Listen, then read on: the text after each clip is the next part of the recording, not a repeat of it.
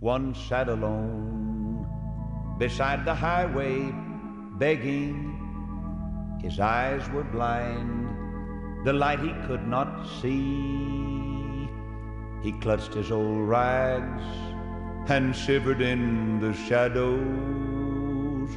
Then Jesus came and bade his darkness flee.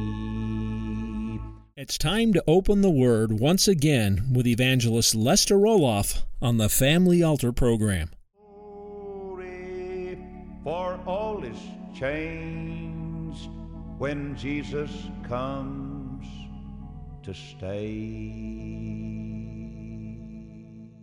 In Colossians chapter 2. I introduced my message by saying, I expect the world to deceive me if they could. But the thing that has troubled me through the years is to be deceived by so-called godly people or Christian people. And the Bible has a lot to say, more than I thought. I found out when I read again the references in the Bible this morning to the time of deceiving, found in Colossians 2 and verse 8, beware lest any man spoil you through philosophy and vain deceit. Philosophy, vain deceit, after the tradition of men, after the rudiments of the world, and not after Christ. For in him dwelleth all the fullness of the Godhead bodily, and you're complete in him. Ye are complete in him, which is the head of all principality and power. Now you can figure out where you're all there or not. Nobody's complete outside of Christ. That's reading our nation's incomplete. She's outside of Christ. It's reading the homes are incomplete. They're outside of Christ. It's reading our young people are incomplete. They're outside of Christ. You're complete in him. You have to become a member of the spiritual in crowd. And that's in Christ in order to be complete. Turn to the book of Romans chapter 1. I appreciate, I guess, one of the many songs that Bill has written. And we'll be hearing, I'm sure, a lot of his songs that he's written. By grace alone, through faith alone, to God alone be the glory. I'll tell you, that's got some bones in it. That's just not all fat, I'll tell you that. That's got the bones in it. That'll stand. I mean, that'll stand the test. Yes, sir. All right, in Romans chapter 1, this is a horrible picture. And this raises this awful sin of deceit. Romans chapter 1, verse 29. Being filled with all unrighteousness, fornication, wickedness, covetousness, maliciousness, full of envy, murder, debate, deceit, malignity, whisperers. I tell you, that's a bad bunch, isn't it? I'd hate to be caught in that company. You notice, deceit is living between debate and cancer. Malignity. You ever heard of anybody having a malignant growth? Malignity. Whisperers, backbiters, haters of God, despiteful, proud, boasters, inventors of evil things, disobedient to parents without understanding, covenant breakers without natural affection, implacable, unmerciful. Romans 3:13. Their throat is an open sepulcher. I had a thought then. A lot of stuff going down the throats, it's dead. You eat dead, you'll live dead. You think dead, you'll live dead. You believe dead, you'll be dead. Open sepulchers, people's throats are, and we got a lot of people that'll just take any kind of gossip and swallow it right down. Rather listen to a lie than the truth. Throats are open sepulchers. You know what a sepulcher is, don't you? That's where you put dead things. Said the sepulcher. Sepulcher's a cemetery, it's a grave.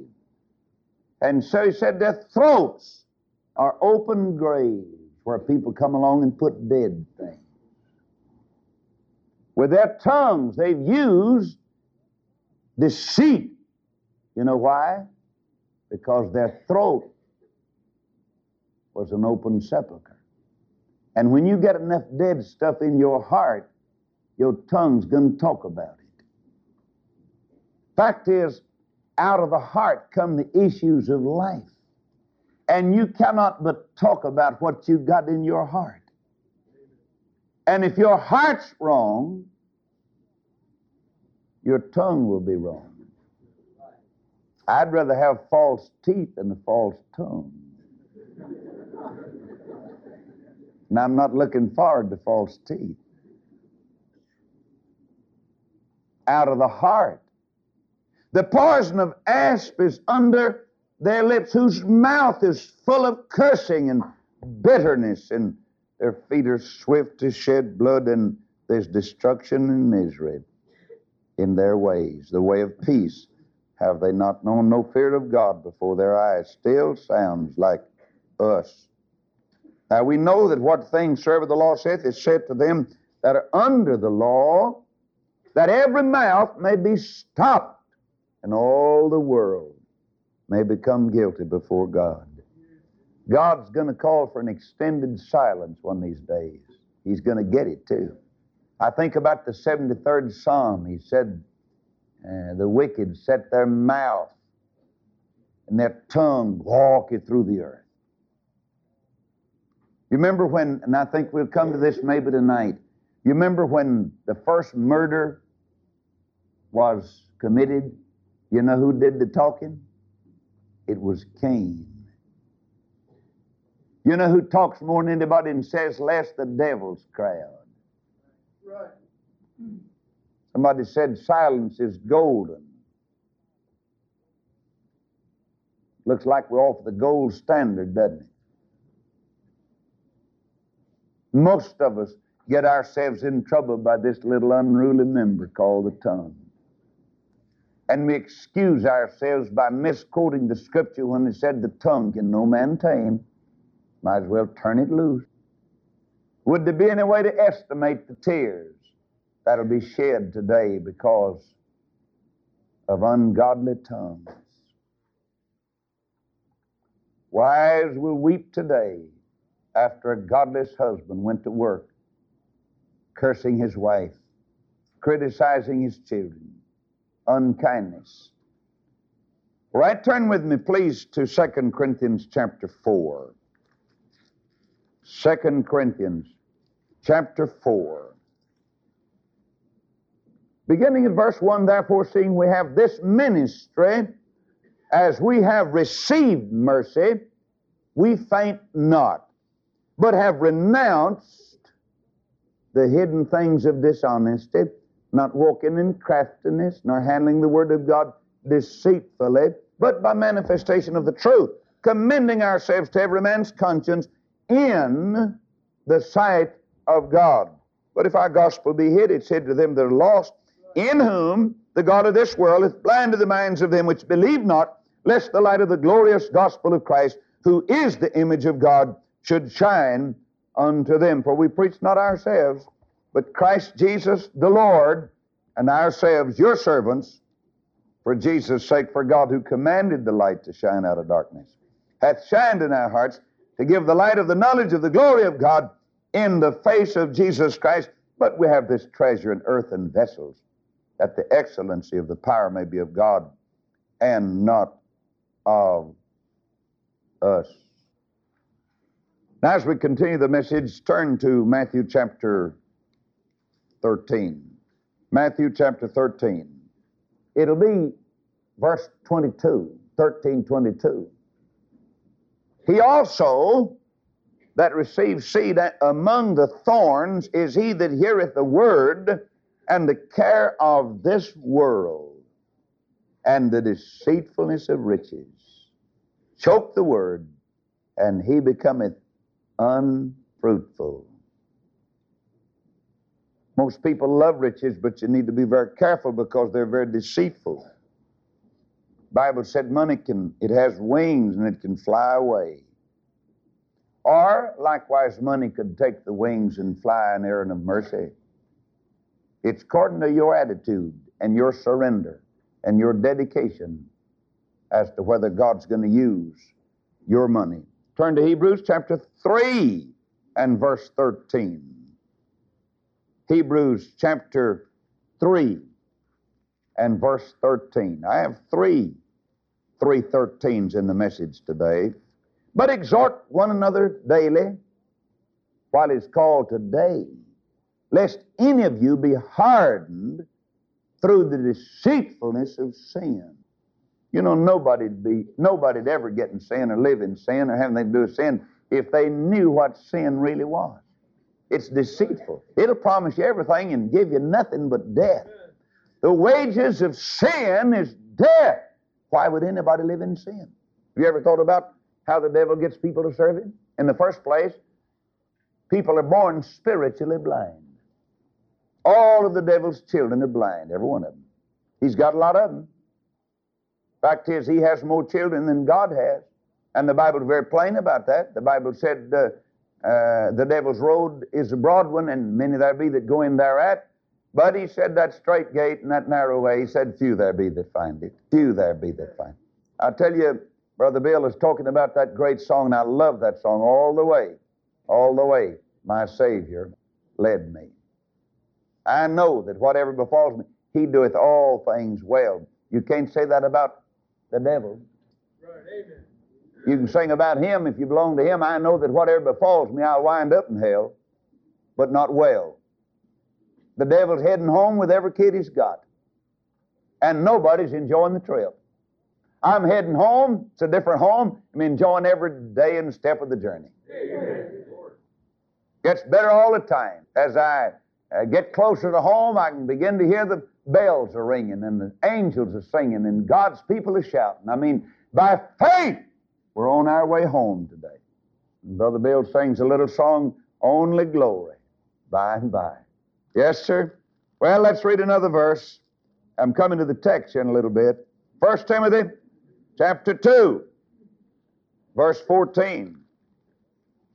1 Timothy chapter 2 and verse 14. And Adam was not deceived. Adam was not deceived. But the woman, being deceived, was in the transgression. Now, that verse may puzzle us a little bit. Adam was not deceived, but the woman, being deceived, was in the transgression. Reckon why Eve talked to the devil. She didn't know him personally, did she? Adam and Eve were innocent, and they had never really sinned. But nevertheless, Adam yielded and became guilty. And the Bible said, as Adam sinned, and then death came, and then death passed upon all men. All have sinned and come short of the glory of God. Now, 2 Timothy 3 and verse 13, and this really is the text for the message. 2 Timothy chapter 3 and verse 13. Now, if you were to read the entire chapter, you'll find him starting off talking about the last days shall be perilous. Folks will be lovers of their own selves, covetous, boasters, proud, blasphemers, disobedient to parents. There it is again, unthankful, unholy, without natural affection, truce breakers, and so forth. And he'll come to the 7th verse and said, ever learning. Everybody's learning. Everybody got a bunch of books on their arm, going off to college. We got schools on every corner and about it, and we got schools all over the country. Ever learning. Ever learning. This is going to be the last days now. Ever learning and never able to come to the knowledge of the truth. That's a futile trail, isn't it? And that's a fatal trail, too. They're going to be ever learning, television teaching, and book reading, and newspapers, and radio newscasts, and ever learning. Just ever learning, never able to come to the knowledge of the truth. You know what the truth? Of course it is. It's Christ. Just never able to get to the truth. All right? Now verse 13. But evil men and seducers shall wax worse and worse, deceiving and being deceived. Deceiving and being deceived. Now then, I believe we better go over here to 2 John, keeping our text in mind. 2 John, just one chapter, and it's verse 7. How can you tell a deceiver when you see him? For many deceivers are entered into the world who confess not that Jesus Christ is come in the flesh. This is a deceiver and an antichrist. Now that'll identify him right there. I believe you can ask any man, calls himself a preacher, a Christian, do you believe in the virgin birth of the Son of God? Do you believe that Jesus was really virgin born and transcended sin in his birth, lived without sin, died, the atoned? Do you believe that he was virgin born? If he says, no, I don't believe it, he's a deceiver. If he says it doesn't make any difference, he's still a deceiver. God said it made a difference. So we could pinpoint the deceiver, at least along this line. Now then, I think we better take James chapter 1. I like him because he wore his work clothes. I don't think James ever put on a Sunday suit. I don't believe he ever had a necktie on. That's right, he was a worker. He's always doing something. And he said, I can prove my faith by the way I work. God saved me and put me to work. Had an old boy drunkard in Corpus Christi one time. He said, God saved my soul and gave me a fishing pole. And that's about it. We're supposed to go fishing for souls. 122. But be ye doers of the word and not hearers only, deceiving your own selves. He said, if you listen and do not apply what you've learned, he said, you're deceiving your own self. All right. Now then, let's go and see if we can find somebody that's going to demonstrate what we've been reading. It's found over in the book of Genesis. In the book of Genesis. The more I read the book of Genesis, the better I like it. This is the book of the beginnings. In the 27th verse chapter, I find a couple of brothers. And I'd say again, the severest disappointments of my life have not been in the unsaved people. Don't expect anything out of them. We sometimes get deceived by people that claim to be Christians. I believe that God's people need to be honest with each other. We need to be honest with the Lord. And to me, real honesty with the Lord is the basis of all honesty. When we're honest with Him before the Lord. But I found a man here, and let's read about it a little bit. There was a fellow by the name of Jacob. He had a brother named Esau. The father's name was Isaac. And, of course, he had married the beautiful Rebekah. One day, his brother came in from the field. Esau was a hunter. And Jacob looked like to fool around the kitchen of the house. And they were different in their natures, and that's all right. But one day came in, and Esau was so hungry until he said, Jacob, I'd sure like to have something to eat. I know you've been cooking some soup or something here. And he said, yeah, I have. But he said, it's not free. He said, what do you mean? Well, he said, after all, I mean, pay me. Pay me. And he said, what do you want? He said, I'd like to have your birthright. And of course, Esau was so hungry. You know, a man gets real hungry, he do most anything. And he was real hungry. And he said, well, my birthright's not going to do me any good a little later because I'm about to die. I'm starving to death. And I'd rather live a little longer and forget my birthright. And Jacob took his birthright. And that's the first time that Jacob, as far as I'm concerned, took advantage of his brother. But a little bit later on, and you know, one of these days I want to speak or bring a message on people that got in trouble over their appetite. Now, I know that's going to throw a chill over the meeting. I guarantee you. That's the thing got Eve, wasn't it? When she saw it, and it looked good to eat. She said, man, that would taste good, wouldn't it? Oh, the devil said it's most delicious fruit in the garden. You've never eaten till you eat this. And that old appetite of Eve's, that's right. And then I got to thinking, I read last week where, and I want to speak maybe tonight or tomorrow night on the subject of when God picked a fight with the devil. A lot of people got the idea Jesus is scared of the devil, you know.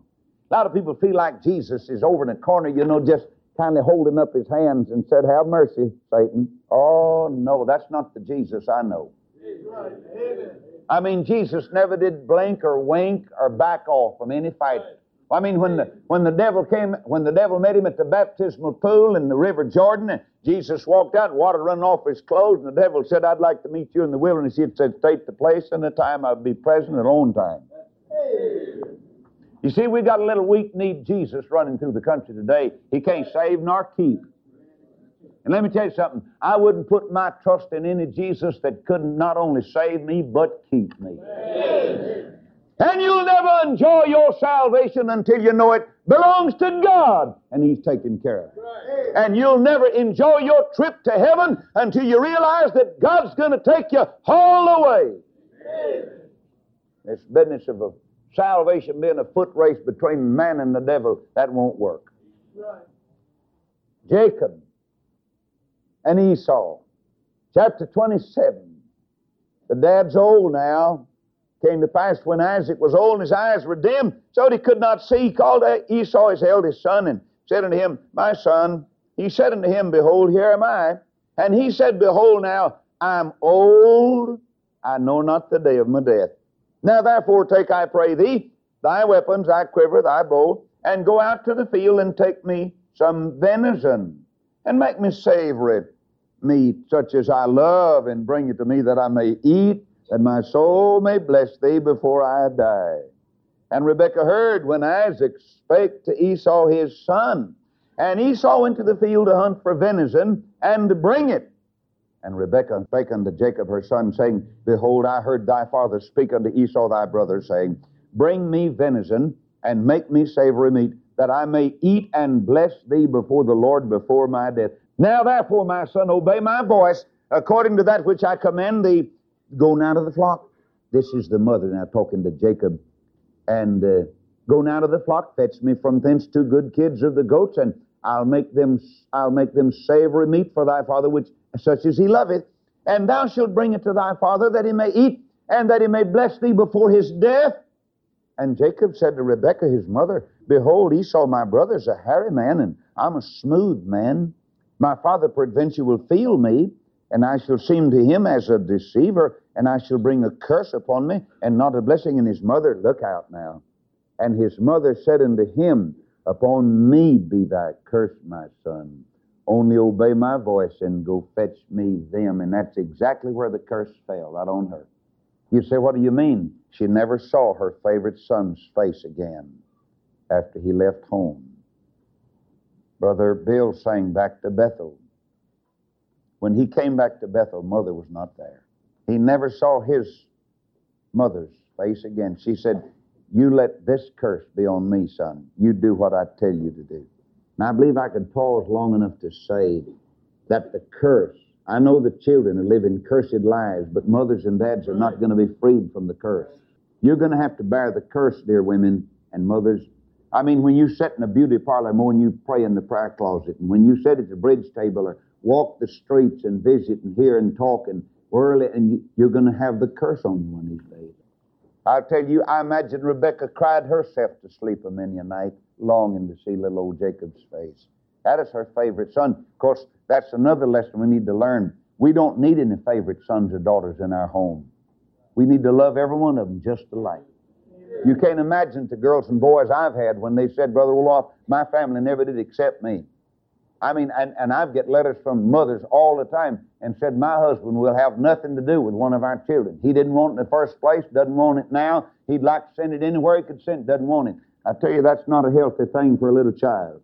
And yet, it seemed that Isaac preferred Esau, at least he loved him, and Rebekah, Jacob, and his mother said unto him, "Upon me be thy curse, my son.